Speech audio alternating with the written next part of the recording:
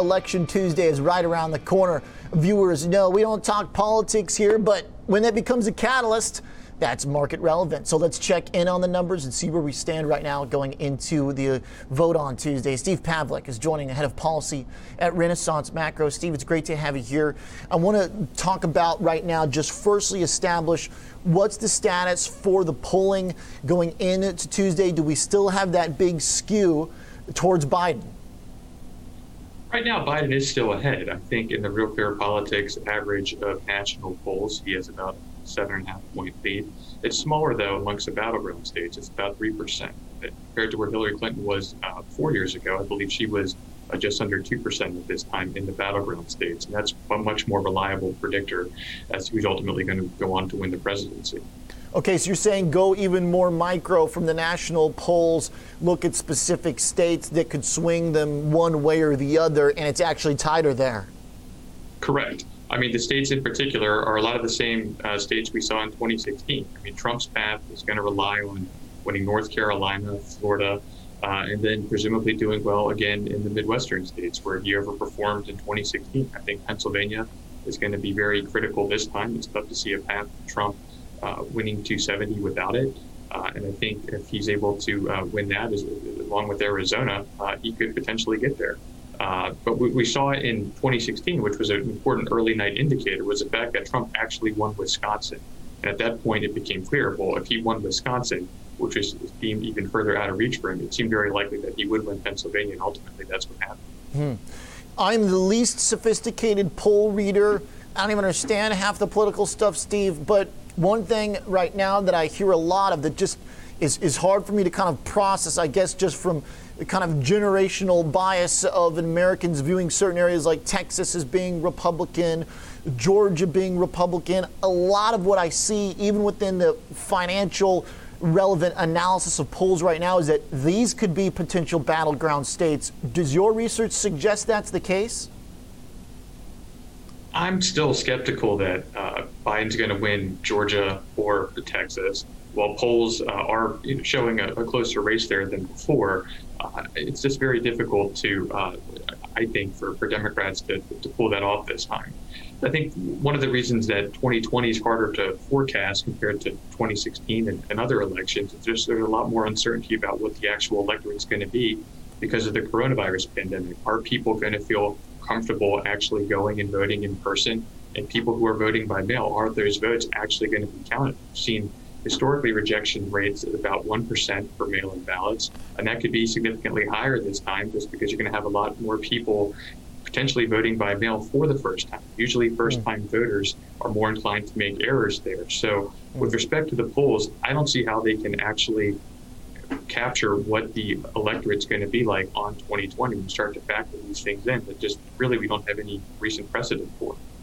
There was a very prevalent conversation in the market realm about disputed election or hung election the night that we start getting the results in.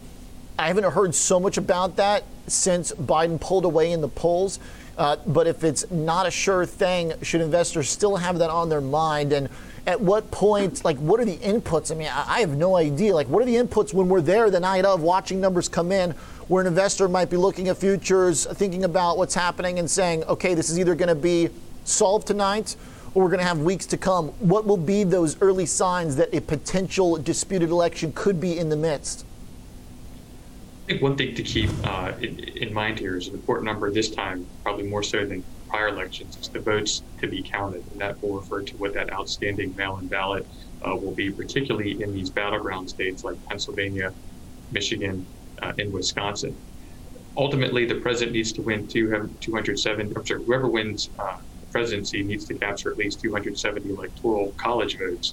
And that might be difficult to actually do on election night, particularly because Pennsylvania, Wisconsin, and Michigan are not going to be able to really start counting the mail-in ballots until election day. It's just going to be very hard for them to process all those in 24 hours.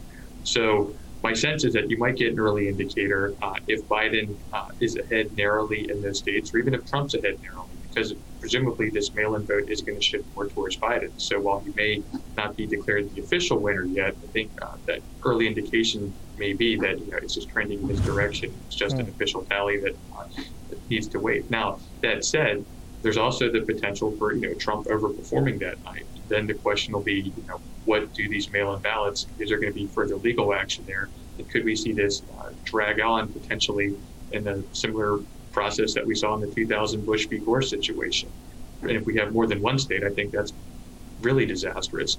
I think that's the thing to just keep an eye on as we're watching the early returns come in. My sense is that maybe media outlets will be a little slower to call certain states if they're not entirely clear as to what the trajectory is going to be there.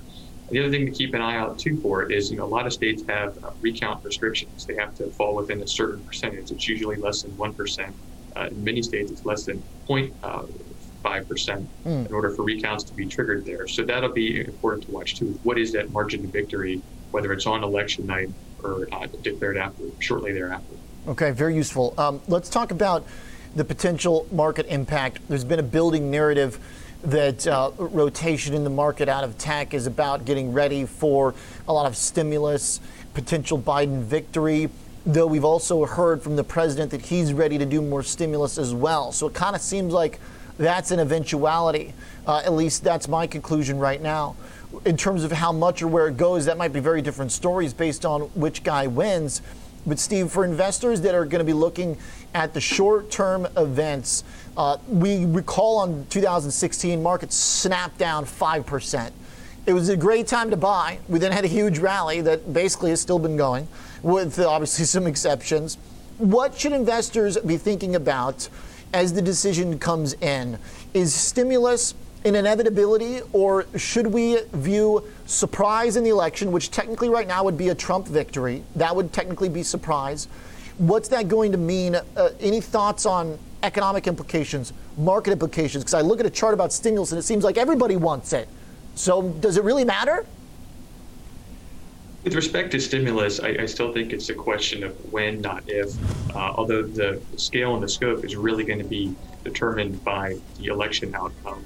I think with respect to just broader economic conditions, I think you can make a case for either Trump or Biden. I suspect, market will probably go up regardless, because you can see either case. You'll just be removing this big uncertainty overhang. I think for Biden, you're likely to see a larger stimulus package for coronavirus relief. You're also going to see presumably a larger $2 trillion green infrastructure package, which markets may like.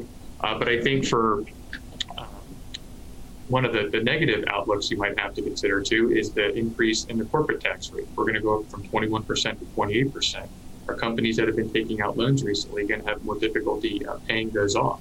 I do think Biden's probably going to be less of a headwind with respect to trade and some of the policy there by tweet that Trump's implemented. So that could also be a potentially good thing. If Trump goes on to win, I think you're going to see lower tax rates and you're going to see deregulation. And I think that's probably viewed as a market positive moving forward as well. You might see a smaller stimulus package because I think if Trump is winning, it's more likely that Republicans will retain control of the Senate. There'll be some talk about whether or not a stimulus deal is going to come during the lame duck session. I'm still a little skeptical of that. They've been saying that they wanted to reach a deal now for several months and one hasn't materialized. So if I'm the Democrats, and if we do get a sweep scenario where we get a Biden presidency, Democratic Senate, and the House maintaining control of Democrats, they may be incentivized just to wait for Biden to come in and try to pass a larger deal. That could be complicated if they try to do it the regular order and try to get 60 votes, because even on a good night for Democrats who get potentially 53 seats in the Senate, it's going to be hard to find 7 Republicans that are going to go along for any spending deal that's north of $2.5 trillion. So do they decide to remove the filibuster right away and pass it that way? That could delay potentially when they actually move forward with that deal as well. And removing the filibuster would have policy implications as well. Sounds to me like there are still reasons for an investor to feel optimistic, even if there is a surprise. So maybe some short-term uncertainty if the assumptions don't come true about what polls have suggested. But an inevitability for stimulus, it seems. And then I guess just a matter of when and how much that will make our next decision, what that means for the market. Steve, really good stuff. Appreciate the data and the insight coming into Tuesday. Thanks a lot for being here with us. Thank you. Appreciate it. Thank you. Steve Pavlik is the head of policy at Renaissance Macro.